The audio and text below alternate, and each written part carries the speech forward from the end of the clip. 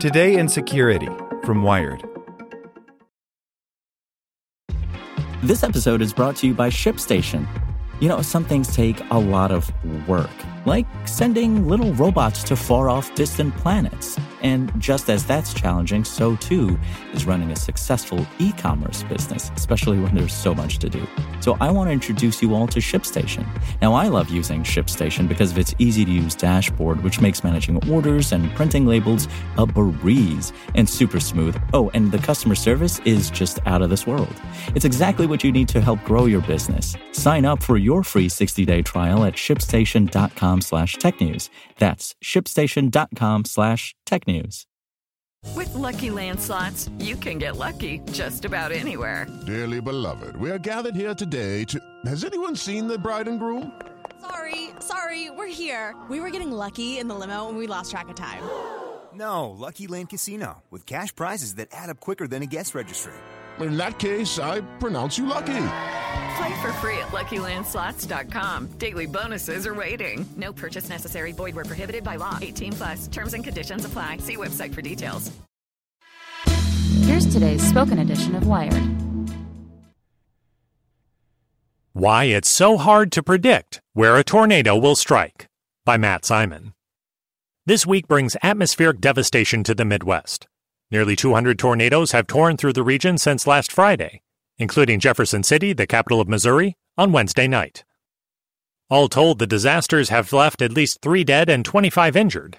The damage appears to be extensive, as the flurry of storms cut a line from Texas all the way up through Maryland, with one twister touching down near Washington, D.C. Officials are still taking toll. In an ideal world, meteorologists would be able to predict when and where a tornado is going to form, as they do with rainstorms, to mobilize emergency services and give people warning. But they face a couple of problems. For one, scientists know how tornadoes form, but they're still grappling with the monumentally complex physics at play. A tornado is essentially a swirling funnel of data you can't get anywhere near. And two, to run models that crunch all that data, you need a hell of a lot of computing power. But in this era of ever more powerful supercomputers, researchers are getting more adept at using what data they have to understand and predict tornadoes. First, a quick primer on how tornadoes form. They begin with wind shear, that is, winds moving in different directions on top of each other. In the Midwest, this comes from 2 opposing layers of air. On the bottom is moist air coming off the Gulf of Mexico. On the top is dry wind, associated with the jet stream, blowing in from the west. Pretend you've got a bunch of invisible Ferris wheels in the air, says David Gold, chief meteorologist for Global Business Services at IBM, which is rolling out a new forecasting system this year. If the winds at the top of the Ferris wheel are blowing from the west, and the winds at the bottom of the Ferris wheel are calm, the Ferris wheel will spin. The next ingredient is a thunderstorm. This system takes the spinning Ferris wheels and tilts them on their side. Now you've got rotation, which consumes the thunderstorm, transforming it into a tornado. Because of the geography and the unique juxtaposition of all those different air masses, they readily come together very frequently during the spring, says Gold. That's why the Great Plains is a hotspot for tornadoes. To predict when and where a tornado might touch down, scientists have a range of tools at their disposal. They can measure wind speed and pressure through weather stations and watch Doppler radar, for instance. Forecasters can then dispatch storm-chasing researchers to gather much-needed data should a tornado materialize. But tornadoes can be fleeting. Most last for less than 10 minutes. And they're relatively small and fast, at least compared to a slow-moving hurricane, which meteorologists can monitor over the long term using satellites. A tornado seemingly comes out of nowhere, making it difficult to alert the public of the threat. You're never going to do it perfectly, says Gold. There's always going to be measurement errors. We're always going to have gaps. So there's going to be a lot of holes, if you will, in our estimate. One massive gap is the fact that a tornado is a highly vertical phenomenon. Near the surface, we have pretty dense observation networks, but above the surface, the density goes way down, says Adam Clark, a research meteorologist with the NOAA National Severe Storms Laboratory. So we launch these weather balloons, and that measures temperature and dew point and wind as you go up into the troposphere. But those are spaced at really large distances from one another. We're talking maybe 100 sites across the entire country. So instead of targeting tornadoes, researchers can look at a key component of them, supercells, which are thunderstorms with rotating updrafts. These storms tend to be long-lived and are associated with a majority of severe weather in the U.S., as well as with extremely violent tornadoes.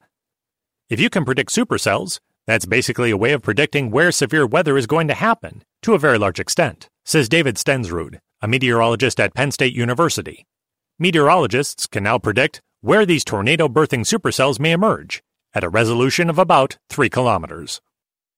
At IBM, which bought the weather company in 2015, a new system known as GRAPH will focus on getting supercell thunderstorms right. Once live, it'll produce global forecasts about 12 hours into the future. This is crucial timing for predicting the occurrence of thunderstorms, and especially for identifying whether thunderstorms are likely to rotate and potentially generate tornadoes, says Todd Hutchinson, IBM GRAPH lead at the weather company. Other researchers are tackling tornado modeling head-on, calculating such phenomena as how air moves at increasingly dense points in space. At the Texas Advanced Computing Center at UT Austin, Executive Director Dan Stanzione uses his center's Stampede 2 supercomputer to chew through massive simulations. Every night during tornado season, the supercomputer runs forecasts to predict where tornadoes might form the next day, so storm chasers can be dispatched to gather more data about tornado dynamics on the ground, and therefore further refine tornado forecasting.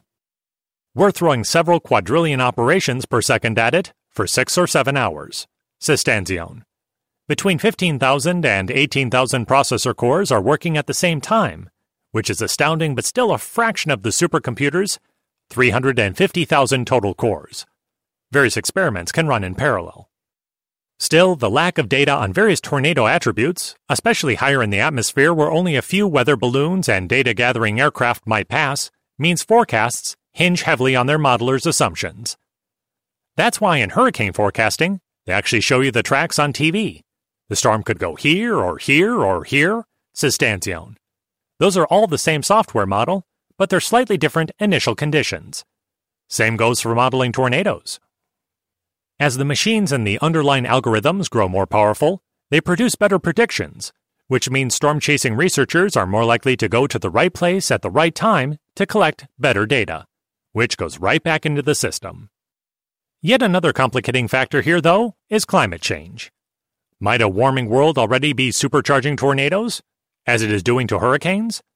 Answering that question requires gathering a large sample of tornadoes, past and present. On one hand, climate change might actually cause wind shear to decrease, and therefore neuter a key ingredient of tornadoes. But a warmer environment might also have stronger updrafts, which would help tilt those spinning atmospheric Ferris wheels. So looking at climate change and severe weather is a lot harder question than looking at climate change with respect to a lot of other weather events, where I think the linkages are much more clear, says Stensrud. Either way, meteorologists' predictive powers are growing thanks to burly computers and mountains of data. Tornadoes may be confounding, but they're not altogether impenetrable.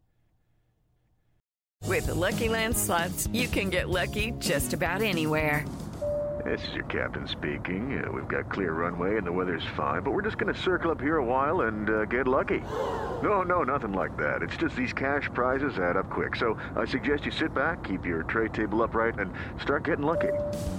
Play for free at LuckyLandSlots.com. Are you feeling lucky? No purchase necessary. Void where prohibited by law. 18+ terms and conditions apply. See website for details.